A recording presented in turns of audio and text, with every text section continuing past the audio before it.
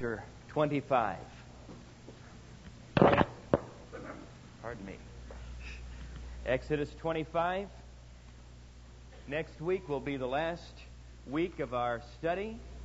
At that time, we'll be having a series by John MacArthur on marriage, and as an excellent series, and so you will want to be a part of that. Amen. We want to, if we can today, get through the Ark of the Covenant. Now, this may not be possible. Don't want to rush it, but I would like to possibly get through this. This is what this all has been leading up to. The tabernacle, the brazen altar, the brazen laver, the holy place with the table of showbread, the golden altar, and the candlestick, all been leading up to, and the veil that we talked about last week, leading up to coming into the Holy of Holies, to the Ark of the Covenant. The Ark of the Covenant. Amen.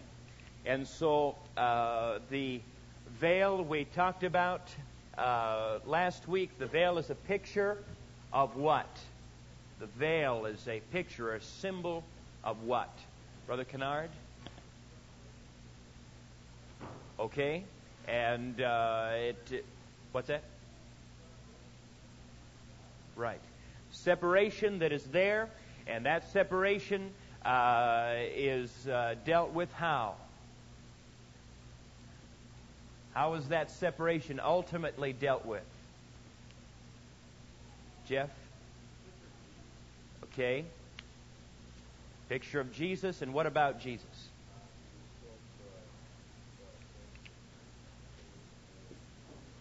Okay, the torn body of Jesus Christ, that through what Jesus did, through His body being broken for us, that we have access to the presence of God, to relationship with God, and this is what allows us to have relationship with God. Amen. What were the... it was a picture of Jesus. What about it told us that it was a picture of Jesus? What are they? Blue, purple, scarlet, and white. Okay. So His divinity, His humanity, His royalty, and His righteousness were all pictured in the veil. Okay. Someone could read us Exodus 25. Let's begin right in verse 1. That was our basic text for this study. I want someone to read for us Exodus chapter 25, verses 1 through 22. Lengthy passage. Somebody with a good set of lungs and a good loud voice that could read that for us. Somebody. Brother Palmer? In commandment unto the children of Israel. Okay, so we have the Ark of the Covenant and the mercy seat. Now, these are seen as one piece of furniture, but they're actually two pieces. We have the Ark of the Covenant itself, and what we're talking about is if we're looking down on it, we're talking about a wooden box that is overlaid inside and out with gold, that has rings on the corners to be carried, and that is what the Ark of the Covenant is. It is 2.5 cubits long, a cubit and a half wide, and a cubit and a half high. And this is the Ark of the Covenant. That's what the Ark is. And then the mercy seat is something that rests upon the Ark of the Covenant. It's what it is the lid. And I can't draw angels, but anyways, there's a lid, and then there's an angel. He's looking, and then and yeah, they get wings. And so, no disrespect intended, just lack of talent. This is here's the lid, and this is made out of solid gold. And this, there is also on this a crown that is here, like we saw on the table of showbread. It's made, this mercy seat is made again of one beaten piece of gold, not just fashioning an angel over here, and a crown, and then gluing them or welding them all together. It must all had to be made out of one beaten piece of gold. This Ark of the Covenant could be you go through the veil into the Holy of Holies to meet with God in the Ark of the Covenant, and this happened once a year. Someone find us Leviticus 16:11 through 14. Leviticus 16, Bill Kimball. One time in the year when this could be entered into. Go ahead and read that when you find it. Leviticus 16:11 through 14.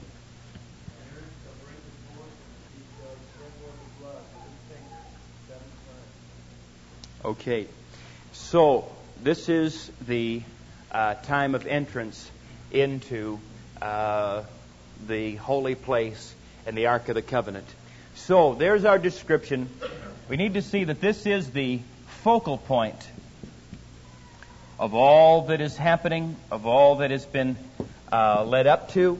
We have, this is the first item. You noticed that in our reading you had the introductory first 9 verses of Exodus chapter 25, and the first thing was, you shall make me an ark. This is the focus. This was the number one concern. This was the focal point of all that was to happen in the tabernacle. And therefore, it is the focal point in typology of all that God would do in redemption. This is the purpose of God that is being made known to us. This is God's first concern. And so we have something that is made of gold, and it is made of wood. And again, we have a picture of the church of Jesus Christ. Most commentators will give you a picture that they see everything as Jesus, everything as Jesus in the whole tabernacle. And that a point can be made for that, but I think as we'll go along that the church fits much better into that pattern. God didn't just hover over Jesus. God just didn't hover over him and between the two cherubims on Jesus' head. Jesus was God in the flesh. And so our typology falls apart if we're going to say that this is a picture of Jesus Christ. This is a picture of the church of Jesus Christ. This is gold divinity with wood humanity made together into one compartment, and it was the place of the presence of God, the presence of God in the earth. Was located upon this Ark of the Covenant and the mercy seat, and in our dispensation and what God is doing today, the focus of God's presence is the church, the assembly. That's where God meets with man, in the assembly. Now, well, doesn't God meet with me if I pray somewhere? Yeah, God will meet with you. There's no God met with people other places besides the Ark of the Covenant. God showed up different places at different times. That's understandable. That's understood. But the way, the plan of God to meet with man was not just those spontaneous times. The plan of God to meet with man on a regular basis was the Ark of the Covenant, or the church. If you want to meet with God, you come to church. You want to know where God is, you come to church. That's where God does divine business. Amen. Okay, so this is all of God's plan is led up to His revelation through the church. His working in redemption through the church. This is God's plan from all time and eternity. That this is what's demonstrated in the tabernacle, that God would meet with man through the assembly. Amen. So, we need the Ark of the Covenant. Come on. The Ark of the Covenant. What is an ark, by the way? Who knows what's an ark for? Okay, it's a container. And what are some of the arks in the Bible? Paul?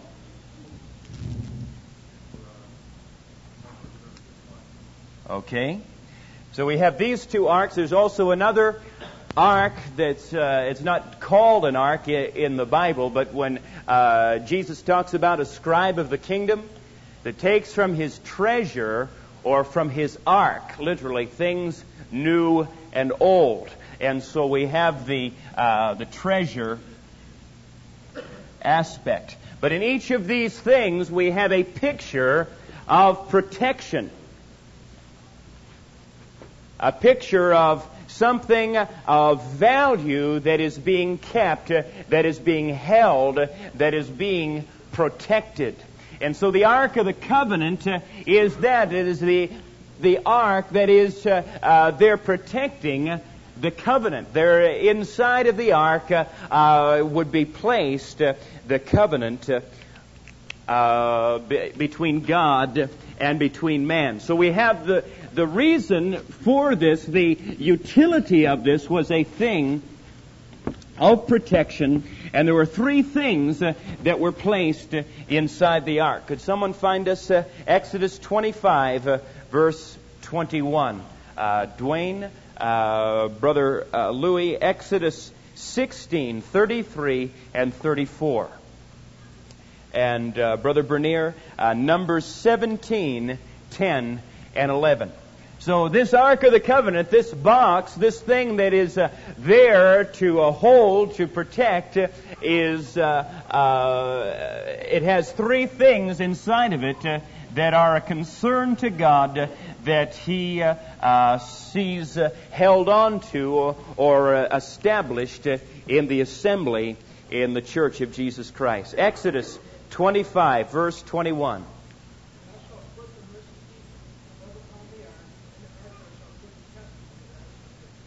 Okay. Exodus 16, 33 and 34. And Moses said unto Aaron, take a pot and put it on layer upon the testimony to be kept.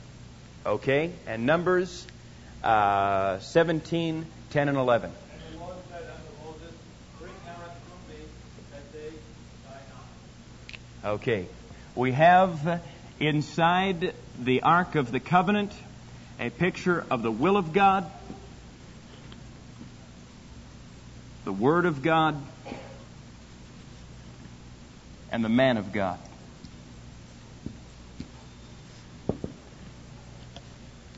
Three things that the church must keep.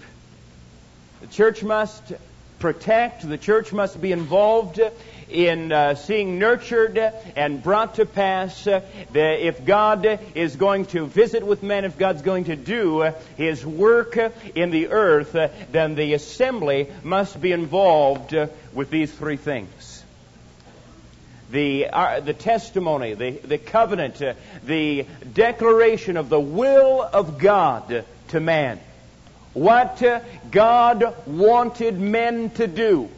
The obedience to the will of God. This is the will of God. The Word of God, pictured by the manna, that bread that came out of heaven. The picture of feeding upon the Word of God and the revelation of God. And what's the story? Someone behind Aaron's rod that budded. What's the picture? What's the situation that's there? Louis? I believe it was a time when his would be the tribe that makes it before God. Okay. And so it says, let me just read that again. Numbers 17, 10, 11. And the Lord said unto Moses, bring Aaron's rod again before the testimony to be kept for a token against rebels, that thou shalt quite take away their murmurings from me, that they die not. And Moses did so, as the Lord commanded him, so did he. Fascinating. Originally, we see that this was going to be a place where the testimony, the Ark of the Covenant, was going to be kept, where the covenant was going to be kept. That originally, that was the situation that was there. But God also brought into that, at a later time, the manna. At a later time, He brought in Aaron's rod that budded. He says, I want that to be put in the Ark of the Covenant. I want that to be there. That is going to be part of my covenant. That I am going to move through my chosen man.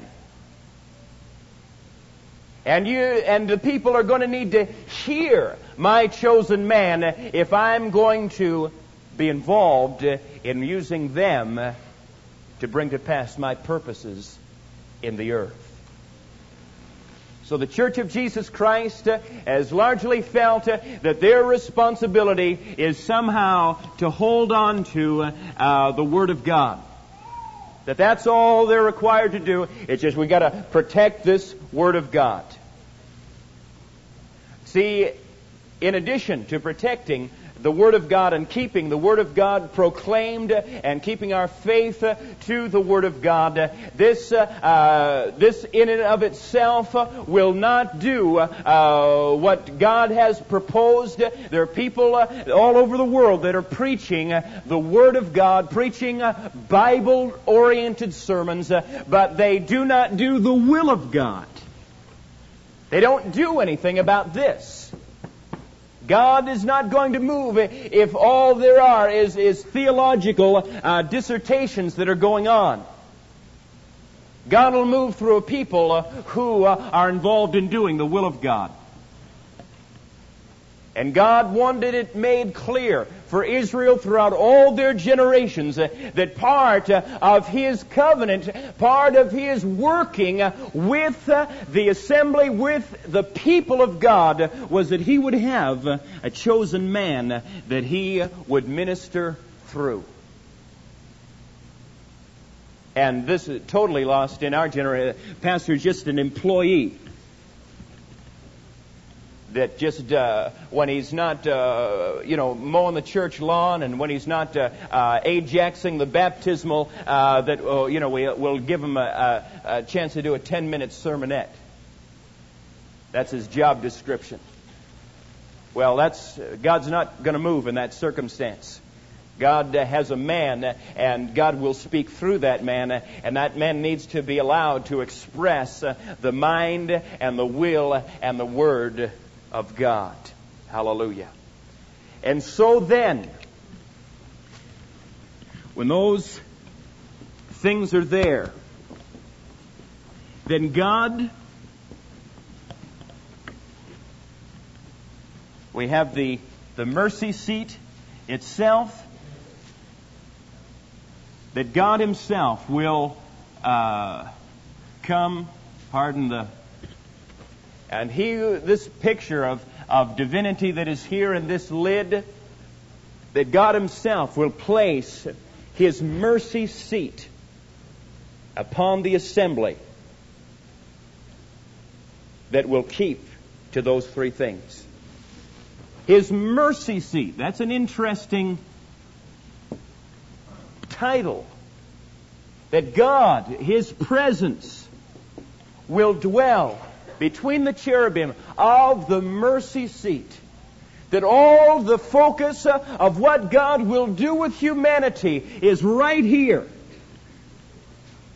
in this dispensation. All the brazen altar, the brazen laver, the candlestick, the table of showbread, the golden altar, all that's involved in the coverings and the gates and the door and all the rest are focused at this point where God will meet with man. Where He says, there will I communion with you, there will I meet with you, and God will meet with us, and His dealings with man in mercy. If we want God to deal with humanity in mercy,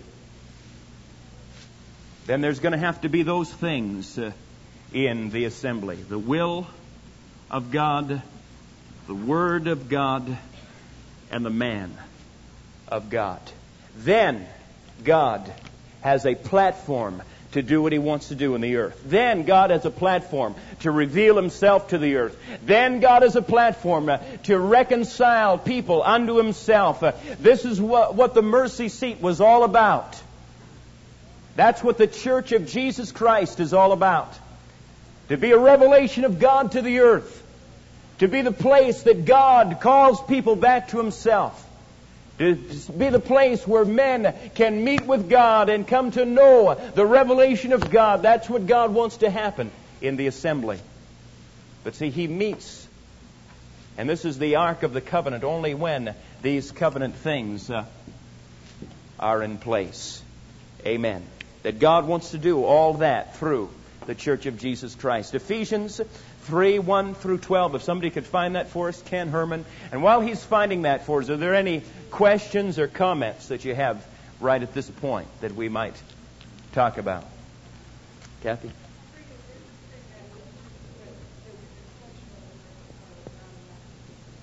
Amen. Here you have inside of that a stick, a bowl of little things that look like seeds, and you have a scroll. That's what's there. Common, ordinary things that give apparently to the undiscerning eye no importance of themselves. But God has given significance, and God has touched each one of these. And then again, as a picture of us in the Church of Jesus Christ, nothing to commend us in terms of outward ability, in terms of outward attractiveness, but that God is moving through our lives. Amen. Good comment. Also to go along those lines, your objectives on the side. Yes. Okay, where the purpose of being a spokesperson for God, I guess, the mouth person of God, it would simply be an occupation, a career, something to bring me prestige, bring me an income. But the man of God is one whose heart is after God, who will speak for God, whatever the results may be, whatever the price may be, and that makes all the difference in the world. Amen. Not a hireling. Brother Rod, did you have a... Fruitfulness unto that man, that a man of God will be fruitful. Okay. God's man will be vindicated by fruitfulness. Okay. The man of God will be fruitful, and that'll be evidence of God's working through his life. Excellent. Brother Mike, I'm sorry. Mike, hold on a second. Jeff, you had... I've been lifted up to 2 people. That was protection in that box. Yes. Amen. To protect those things. Not to protect your Sunday school program, not protect your programs and other things. These are the things that God was concerned about. Brother Mike and then Sister. Destroy the man of God and the congregation. Yes. Yeah, you'll see, and it's not without significance that the great thrust today is the tearing down of spiritual leaders. That any strong leader is then there's cult vibes. That's a cult, and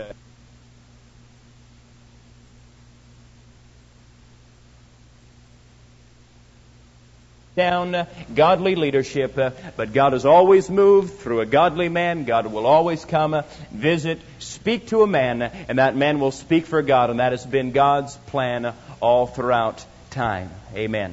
And so whatever the world is saying, whatever the church of Jesus Christ is falling over backwards, just so the world won't think that they're a cult, and so they're casting aside the will and the revelation of God, just so nobody will ever call them a cult. Well, we don't compromise the Word of God, no matter what they call us. Amen. Sister Foster, and then Jim. Yeah. Amen. Good. Someone find us Psalm 83. Mike Solano. Okay. All this, the revelation of God through the church. Let's read Ephesians chapter 3, verses 1 through 12. Familiar to it from our study of the mysteries of the kingdom. And we want to hear this. Ephesians 3, 1 through 12. Okay, this passage of Scripture that we just read, as we looked at maybe 18 months ago, talks about that God's plan for all eternity was to reveal Himself and His manifold wisdom through the assembly. That wasn't just a second thought of His when things didn't work out with Israel. That was His plan for all time, that God would make known His manifold wisdom through the church. And so here we have that picture again of the tabernacle and the Ark of the Covenant and the mercy seat, the revelation of God that comes through from the mercy seat on the Ark of the Covenant. Why two cherubim on the Ark of the Covenant? Why on the mercy seat? Why are they there? Why the purpose of these being there?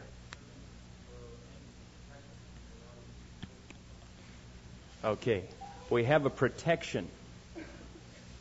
See, you and I, as the church, we have a responsibility to contend for the faith. We have a responsibility to the will, to the word, and to the man of God. But the thing is that the real hope and the real confidence that you and I have is that if we will keep to these things, then God will see a divine protection, a supernatural protection that is brought to our lives and to our assemblies. There's many campaigns that a church that's doing the will of God will have to go through. Numbers of things that this church has weathered, and campaigns that this church has fought through the leadership of our pastor, through the will and the mind of God that's been given. Numbers of things that we've survived, and that has been because you and I have kept to the will, the word, and to the man of God. But there's also been something that goes far beyond our ability. Something that God has done for us to keep us in the place and keep us with a thrust that God wants us to have. Psalm 83, if someone could read that for us. Do not keep silent, O God. Do not hold the earth. Okay, so here we have it's a psalm of Asaph. Here he's calling out on God. Here is the assaults that come from the different areas. A number of historical references are given. And all these times when people would come against the people of God, the working of God in the earth, and that God would vindicate and God would move. And here is, again, the cry that God overthrow. These are trying to spoil your houses, the places of your working in the earth, and God, you overthrow those. And we have a confidence that as we move in the will of God, as we pursue the thrust of evangelism that God has called us to, that not only must we exercise ourselves in protection, but we have a confidence in divine protection if you and I will be faithful. Amen. Okay, we need to just really quickly go over the aspect that is here of dominion. Dominion. And we need some scriptures real quickly. Joshua 3:17. Dwayne Renz, Robert Kennard, Joshua 6, verse 9 and verse 20. Morgan, 1 Samuel 6, 19 and 20. Brother Bernier, 1 Samuel 5, 1 through 8. Then we need also Matthew 16, 18 and 19. Ron Stewart, Larry Elliott, Matthew 28, 18 and 20, 18 through 20. 1 Corinthians 3:17. Randy Foster, Mick Woodcock, Luke 10, 19. If we can, I don't think we're going to be able to get through these, but let's see. Here's the Ark of the Covenant in the expression of dominion and power. Joshua 3:17.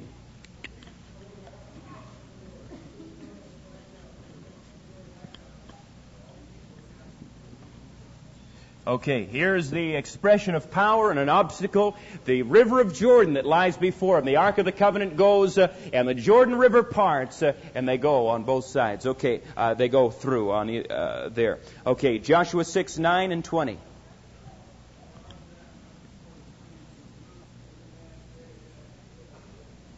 Okay, the pulling down of a stronghold. 1 Samuel 6, 19 through 20. Okay, here's the tampering of men, the schemes of men, and then finally, our last one, 1 Samuel 5, 1 through 8. Dagon. Okay, I better just stop you there because we're running out of time. You remember, they put the ark in and Dagon falls over. His head falls off, his arms fall off every time they finally move him out. And so we have that expression of demonic power. Okay, and so then through the Word of God, Matthew 16, 18 through 19, we have the coming against obstacles. The gates of hell shall not prevail against the church. Amen. For the strongholds, the weapons of our warfare are not carnal, but they are mighty through God to the pulling down of strongholds. 1 Corinthians 3:17 and 2 Timothy 3:5 through 9 talks about the schemes of men, and then the demonic power. Luke 10:19, I've given you power over all the power of the enemy. Nothing, and then Mark 16:18 talks about power over the demonic.